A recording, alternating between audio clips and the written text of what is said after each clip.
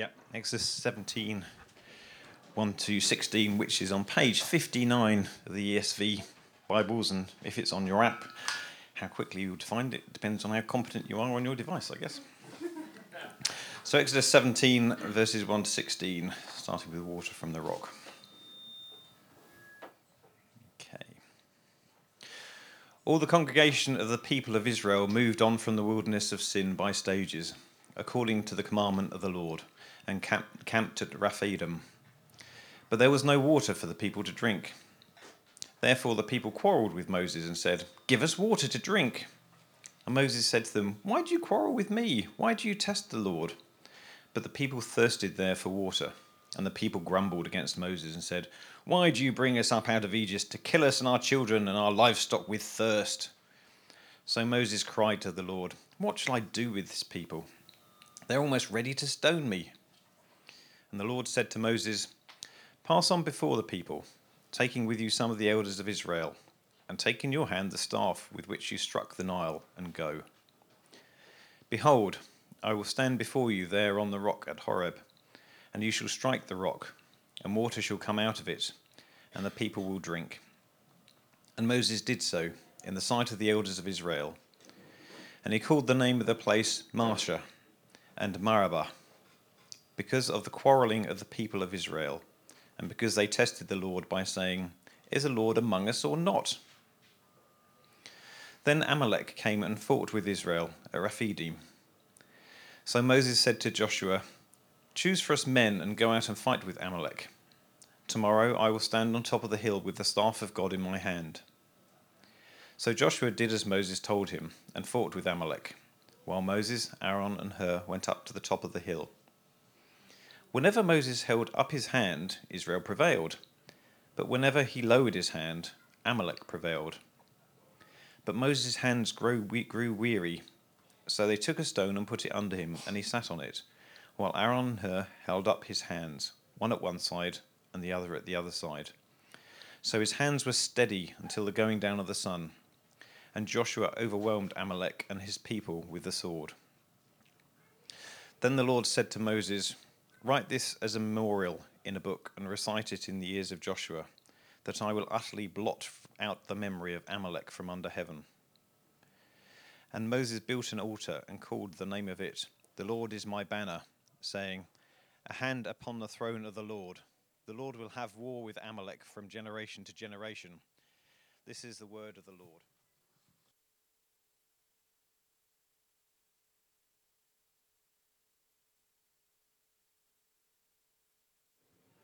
Well, do keep that bit of God's word open. I'm going to pray in a moment, and we'll be thinking particularly about that passage in Exodus as we continue our series heading towards the Ten Commandments. But I don't know what you made of the coronation yesterday. I don't know whether you watched it from beginning to end avidly or tuned in just to the little bits that you're particularly interested in. And I just wanted to say a few words before we come to this part of the Bible, just in terms of helping us, equipping us. Maybe many of us have started to think how we might take opportunities on Tuesday morning or with family tomorrow. There was so much that was good in the coronation, wasn't there? So much Christian truth. Jesus Christ being held up as the example of rule, of humble service. The justice and wisdom that is revealed in Jesus Christ being spoken of as the pattern that the king should follow.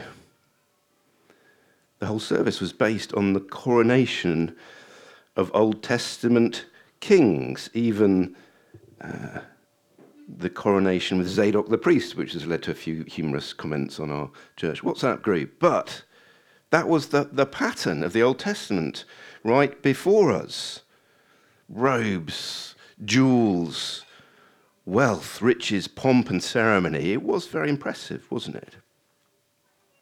But I wonder if some of us, as we were listening to what the Archbishop of Canterbury said, what was said within the traditions that have been spoken of since 1066 and the Reformation, how some of the traditional words of the liturgy were slightly different to what was said and acted out in public. Now, as I said, there was so much that was good, but I think sadly, not much was said about repentance and faith in Jesus Christ being needed to receive the Holy Spirit and enter into a relationship with God. It would have been easy to come away from the coronation thinking, well, as long as I'm a good person and I lead a good life, like people do in lots of other religions, I'll be fine. So I think, and this is just a suggestion, I think we want to be saying to people, there was lots of good, lots of great things that were said, but it was a bit of a mixed bag when it came to Christian truth. And I think the main problem is actually addressed by our passage today, strangely enough. I mean, it was there. If you look at the words of Psalm 98, which Andrew Lloyd Webber used as the basis for his work, there's much about the judgment of God, as well as the love of God and the righteousness of God. But the judgment of God and God's nature as judge was functionally denied, because we live in a culture, don't we, which really doesn't want to hear about that. It's just so negative. So let's just pray that God would speak to us and correct our hearts and thinking. I'm very conscious how my heart needs to be changed on this issue. So let's just pray that God will speak to us through this part of his word, the Bible. Let's pray. Lord Jesus, we praise you and thank you so much that you are the rock who was struck by God in our place. Lord, may this be central to our understanding of who you are. Would repentance and faith be something which we delight to do and urge upon others because of your goodness to us in your Son, the Lord Jesus Christ. And help us, Lord, to see through the spirit of our age, through the denial of judgment, to see how you've taken it for all who trust in you. And we ask this for your glory's sake. Amen. Well, as I've been suggesting, the spirit of our age, our culture, is that God is not a God of judgment. He can't be a God of judgment. That's so negative. God is a God of love, as if somehow that's something in opposition to him being a God of justice. We're encouraged to believe, aren't we, that God cannot be against anyone. He can't have enemies, can he? I think part of this problem that we saw portrayed before us yesterday was the idea that going to heaven is about being a good person, doing good deeds, serving our communities, all of which are really, really good things. But is being a good person, doing good deeds, enough for God? If we were to serve like King Charles has sworn to serve, would that mean that we merited heaven? Will we be okay? I was talking to a Muslim last week at an evening we had for international students, and he was very, very clear that this is what he understands Islam to teach. We have good deeds and bad deeds, and on Judgment Day, God will work out which outweighs the other. Is that how it works? Scales of judgment? If our good deeds outweigh our bad deeds, we'll be fine. Is that right? Is that what Jesus taught? Is that what the Bible is all about? In the Bible, we see that there is a God who judges, and also a God who takes the judgment that we deserve, because he knows that that way of us being right with him is not going to get us through. It's not going to work. If that's what we're committed to, or suspicious might be true, and we were listening yesterday and thinking, oh, maybe that is true, we've been sold a lie. We've believed something that the Bible does not teach. Of course, the Bible is about justice, it's about good works, about righteousness, but as we will see, if we think that's how God does it, we've misunderstood Jesus and why he came and what he's done for us. You see, part of it is, and I'm just trying to sort of clear away some of the attitudes that we'll all be affected by from yesterday, but also from our culture. We shrink God down Whereas in fact he is infinite. He is eternal. His goodness is utter perfection. He cannot even bear to look on evil. There's no atom of darkness in him. He is pure light. He cannot be tempted by evil. And he's building a perfect world where people must be perfect to be welcomed in. See, our good deeds cannot blot out our bad deeds. There isn't a moral credit system. God, as perfect, demands perfection. 2 points that we'll learn this morning from this passage. God will judge grumbling that tests him, so trust in his rock. And God does judge his enemies, so follow Joshua to victory. Firstly, God will judge grumbling that tests him, so trust in his rock. Quick recap to get our bearings. 500 years or so before these events, God promised to Abraham that he would make his descendants as numerous as the stars in the sky. And Abraham did lots of good works? No. Well, he did later, potentially. Although if you see Abraham's life, he sort of did and he didn't. No. Why was Abraham treated as God's friend? Because he believed God's promise and it was credited to him as perfection, righteousness. And then he started to live out that righteousness in the rest of his life. But it began with him trusting in God's provision, in God's promise. And then the Israelites, several hundred years later, the descendants of Israel, the son of Isaac, the son of Abraham, had grown to about 2 million. And as God had promised, they'd been rescued from Egypt through the judgment of God on Egypt. God is a fearsome judge. And the way that God judged Egypt symbolically for some of the plagues was by Moses raising his staff or his hand. Now, let me just show you this. So turn back, keep a finger in chapter 17. I was trying to communicate this in the kids' talk, but if you talk about this as families later on, it would be good to have this picture in your mind. So chapter 7, verse 20. And the Lord said to Moses, say to Aaron, sometimes it was Moses, sometimes it was Aaron, but the key thing was that it was the staff or the hand. Take your staff and stretch out your hand over the waters of Egypt, over their rivers, their canals and their ponds, and all their pools of water, so that they may become blood. And there shall be blood throughout all the land of Egypt, even in vessels of wood and in vessels of stone. This is no algal bloom. This is supernatural. And then chapter 14, verse 16. So you've got all the plagues, and you've got the staff and the hand of Moses, and then you have a similar use of language in chapter 14, verse 16. Lift up your staff and stretch out your hand over the sea and divide it, that the people of Israel may go through the sea on dry ground. And then later on, verse 26, then the Lord said to Moses, stretch out your hand over the sea, that the water may come back upon the Egyptians, upon their chariots, and upon their horsemen. So Moses stretched out his hand over the sea, and the sea returned to its normal course when the morning appeared. And as the Egyptians fled into it, the Lord threw the Egyptians into the midst of the sea. Of course, the Prince of Egypt makes it more palatable, but actually what is recorded by Moses and others was they saw all the dead bodies on the shoreline. And as we saw last week, despite this supernatural intervention of God through the staff of Moses, the hand of Moses bringing judgment on their enemies, they were grumbling. First they grumbled that they didn't have water, that was only 3 days in, and then they were grumbling about the food.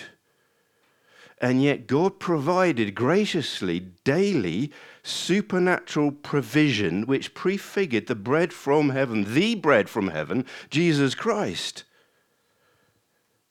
You know, every morning they woke up And there was this stuff. They didn't know what it was, so they called it manna, and it was like frost, so it was there for a while, but then if they didn't collect it, it would disappear, and it was gone like frost. But it wasn't frost because it fed 2 million people for 40 years, and it appeared every day. But if they collected a certain amount, and that was more than they needed, it shrank.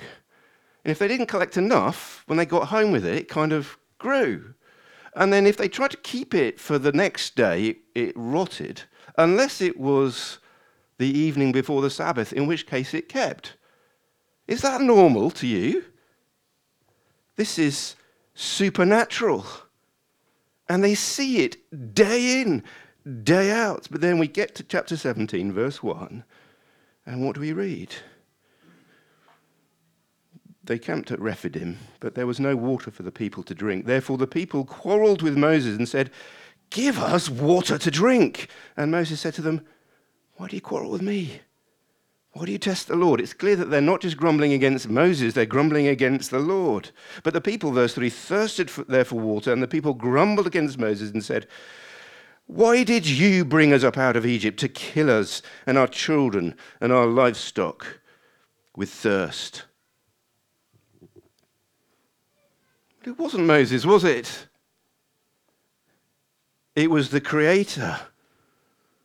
They had seen miracles upon miracles. They were experiencing a miracle on a daily basis. And Moses correctly identifies that they are testing the Lord. Why do you quarrel with me? Why do you test the Lord? And Moses cries out to the Lord, what shall I do with these people? They're almost ready to stone me. Now, for those of you who are thinking, Life of Brian, stone him in the background, this is not funny. This is deadly serious. Oh, and there is some humour to that kind of refrain, isn't there? But this is the moment when the Israelites turned away from God's supernatural provision that elsewhere in the Bible is described as Jesus Christ. Jesus is the bread from heaven. Jesus is the rock, as we will see. And so keep a finger here and turn with me to Psalm 95. We say this fairly regularly, so it should be familiar to us. Psalm 95, verse 7. And this is obviously under the kings of Israel, and it's a psalm to be sung in the tabernacle or temple, and they're looking back. The psalmist is looking back to this time, and he says, verse 7, "Today, if you hear his voice, do not harden your hearts as at Meribah, as on the day at Massah in the wilderness, when your fathers put me to the test and put me to the proof, though they had seen my work." Verse 11, "Therefore I swore in my wrath, they shall never enter my rest." They would never make it to the promised land. Their bodies would be strewn in the desert. Unless we think, well, that was for them back then when God is some sort of cruel tyrant. We know he's not really into judgment anymore. Now he's the loving God of the New Testament. He's always accepting us, whatever we do. No. Hebrews chapter 3. Do we hear the Holy Spirit speaking to us today? People make lots of claims about what the Holy Spirit says, but the writer to the Hebrews says, quoting from Psalm 95, chapter 3, verse 7, "Therefore, as the Holy Spirit says to you and to me today," he quotes Psalm 95 that we've just read, and then concludes, "Take care, brothers, lest there be in any of you an evil, unbelieving heart leading you to fall away from the living God, but exhort one another every day, as long as it is called today," in other words, before we reach heaven, "that none of you may be hardened by the deceitfulness of sin, for you have come to share in Christ, if indeed we hold our original confidence firm to the end." Then he quotes Psalm 95 again, and he quotes Psalm 95 again in chapter 4. Let us chapter 4, verse 11, let us therefore strive to enter that rest, so that no one may fall by the same sort of disobedience. They didn't make it. Back to chapter 17. I've been really challenged preparing for this. I don't know how anybody can prepare to preach the Bible and not find their lives being challenged, because what this is saying is that what began as just sort of quite reasonable grumbling, they didn't have food and they didn't have water, ended up being a testing of the Lord, which barred them from the promised land. Now, don't worry, we believe here that once saved, always saved. The Lord begins a work in us, he will complete it. But those who make it to heaven heed the warnings. It's a bit like a gateway drug, grumbling. I don't know. I don't know if this is a thing still. I don't know if it's true. Those will know more whether gateway drugs are real or whether it's just right-wing scaremongering. So there's a number of people shaking their heads. We all know what gateway drug is. It's something that doesn't seem to be too harmful, like marijuana, that leads on to something that's a little bit more harmful, like heroin. The idea is that something that isn't so bad as it could be can lead on to something which is deadly. Grumbling is like that. The Israelites began to grumble in the desert, but before you know it, in only a matter of months, they are testing God, and their bodies litter the desert. They all started, not all made it. Do you grumble? Do I grumble? Asked Mim. Yes, a lot. What's the difference between the grumbling that's going on at the beginning of chapter 16 and what's happened by chapter 17? Well, I think it probably goes something like this.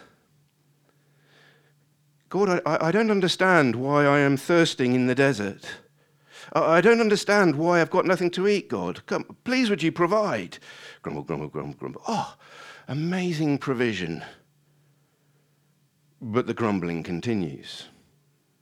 God, I don't understand why you're permitting this in my life, have permitted this in my life. I don't know why I've got this spouse or this job or this health condition.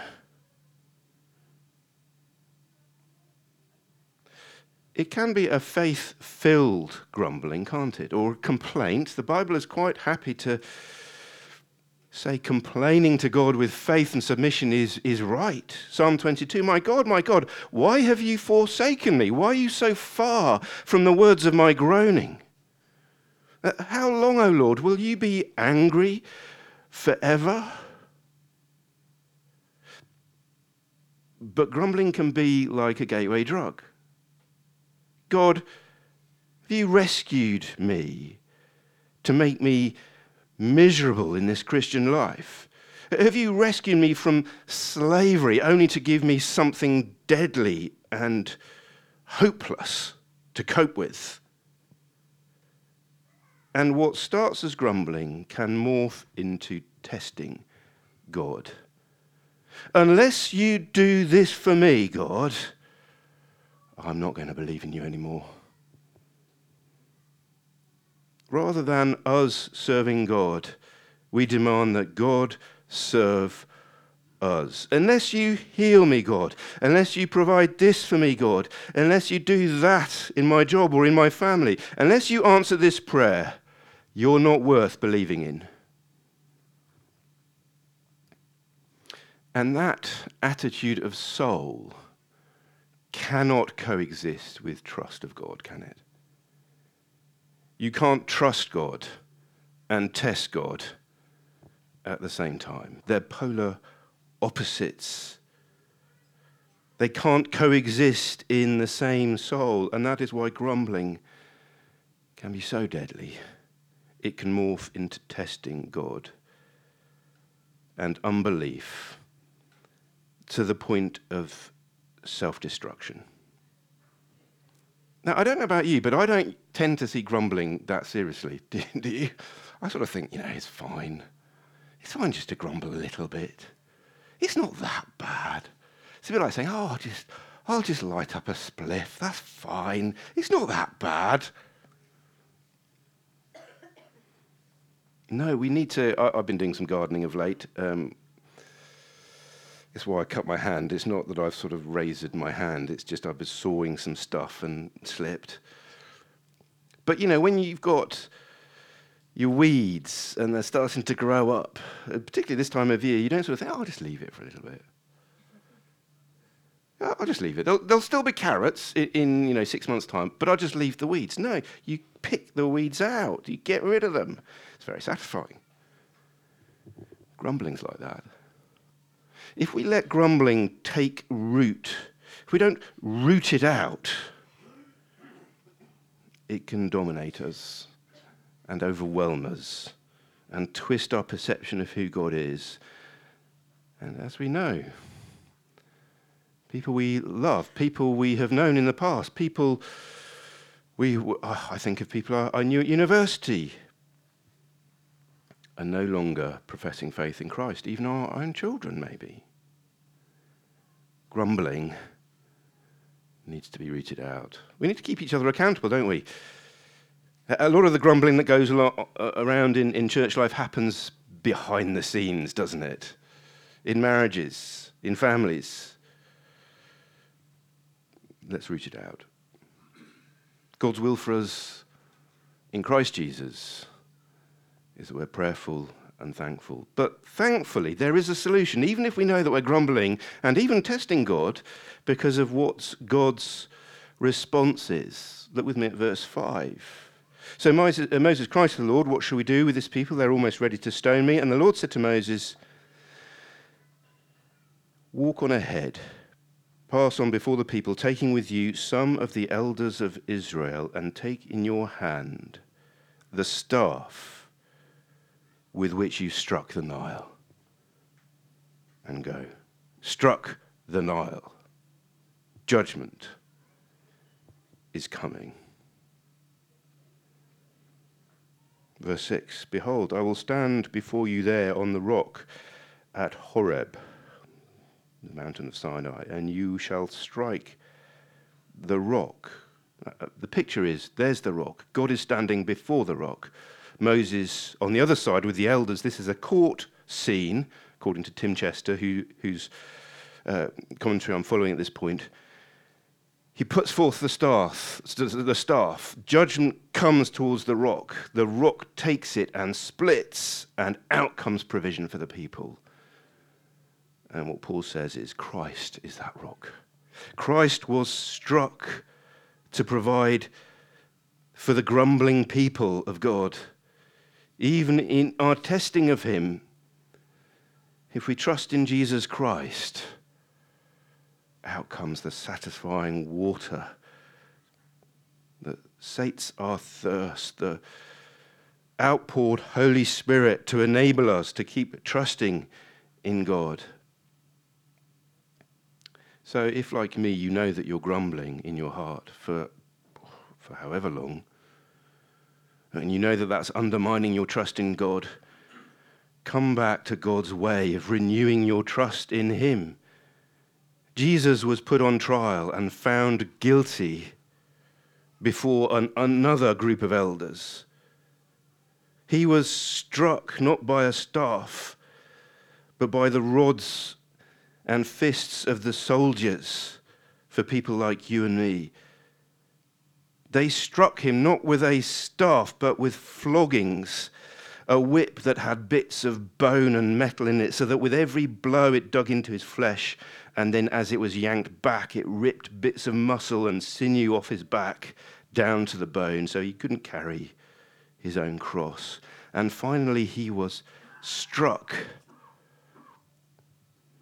by Almighty God with the infinite darkness and judgment and hell that you and I deserve, so that we can be made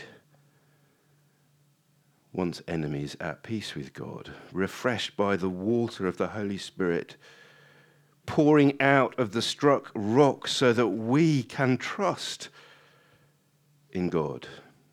Jesus was struck for people like you and me,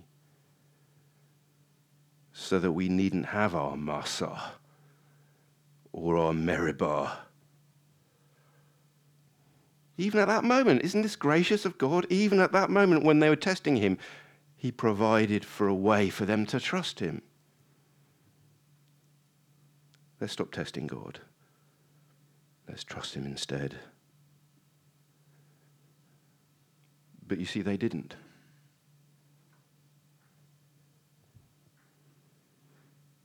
And they were judged. So maybe some of us this morning need to be warned that if we continue in our hearts to test God, don't think he will refrain from judging us. God will judge grumbling that tests him. So trust in his rock today, now. And then secondly, and far more briefly, God will judge the enemies of his people. So follow Joshua to victory. Now, there's much more that could be said on this, and I think some of the questions that may arise from this part of God's word we'll deal with on Wednesday.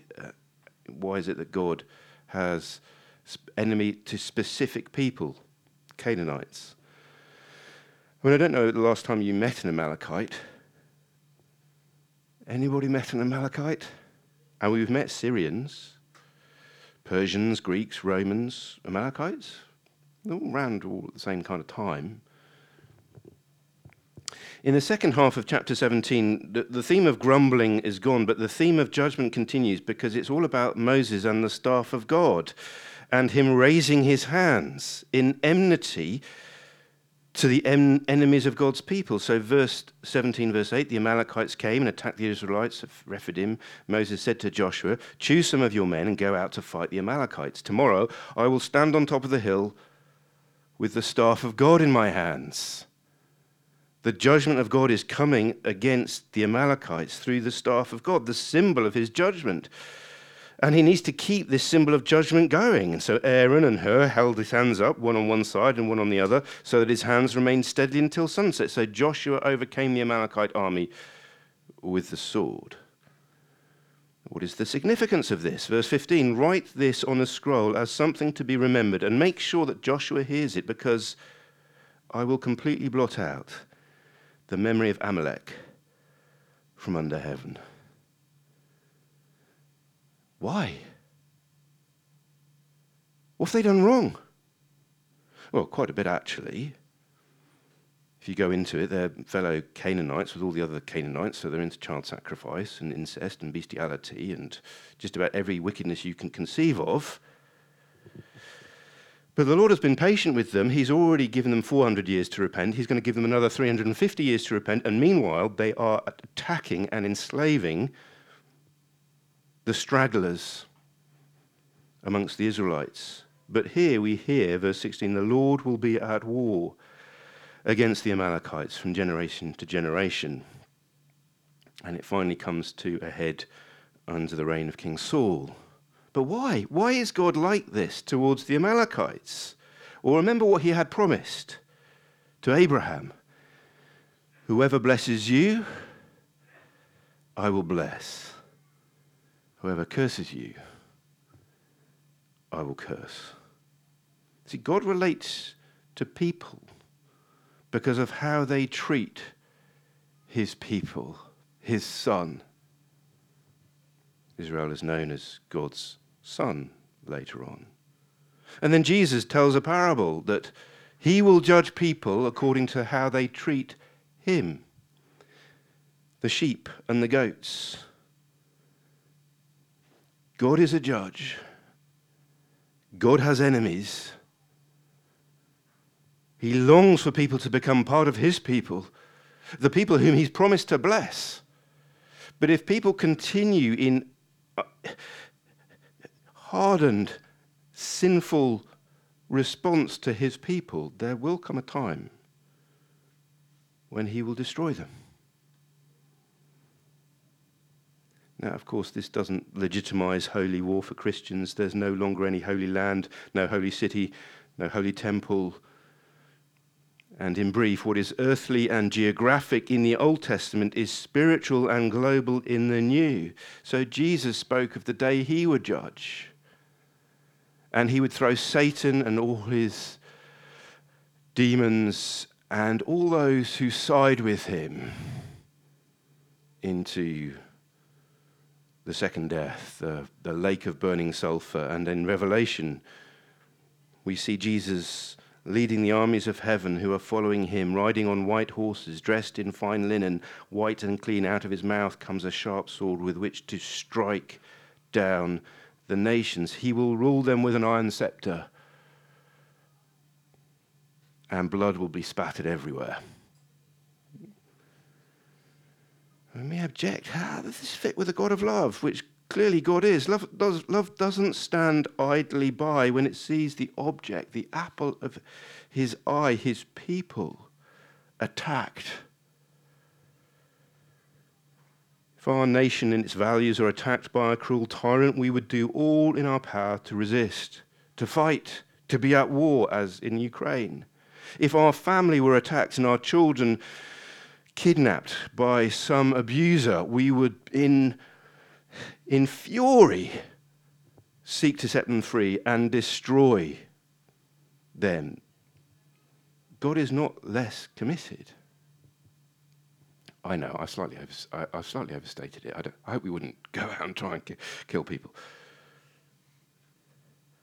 But what was physical in the Old Testament is now spiritual, primarily in the New. And the language that is used by Jesus in the New Testament and by his apostles is this kind of language. So we have to be very careful before we say that God loves all people. He loves his people because he loves his Son, and he wants all people to repent and join his people by trusting in his Son. That's the only way people are part of God's people, is by trusting in the rock, by following Joshua to the great victory against the enemies of God's people, like Satan and his demons and, as Jesus said, all the children of the devil. We need to be rescued from the kingdom of darkness and brought into the kingdom of light. We need to be transferred from following Satan to following Joshua, trusting in Joshua. So let's be those who trust in the rock that was struck for us. Let us, you and me, follow Joshua, who leads us. Joshua is the same name as Jesus. Yes, Jesus is just the Greek version of Joshua. He leads us into victory against all that is opposed to God. And if we are those who trust in the rock and follow Joshua, follow Jesus, then we can be confident of victory over sin and death and the devil and over all who prefer them to God. We've been provided for. We've been given all that we need. We will be victors. So we've no reason to grumble. No reason to grumble. No reason to grumble. Let's pray. Lord, we're sorry that we do grumble because we lose sight just how much you've done for us in the Lord Jesus. Lord Jesus, thank you so much that you were struck so that we need not be.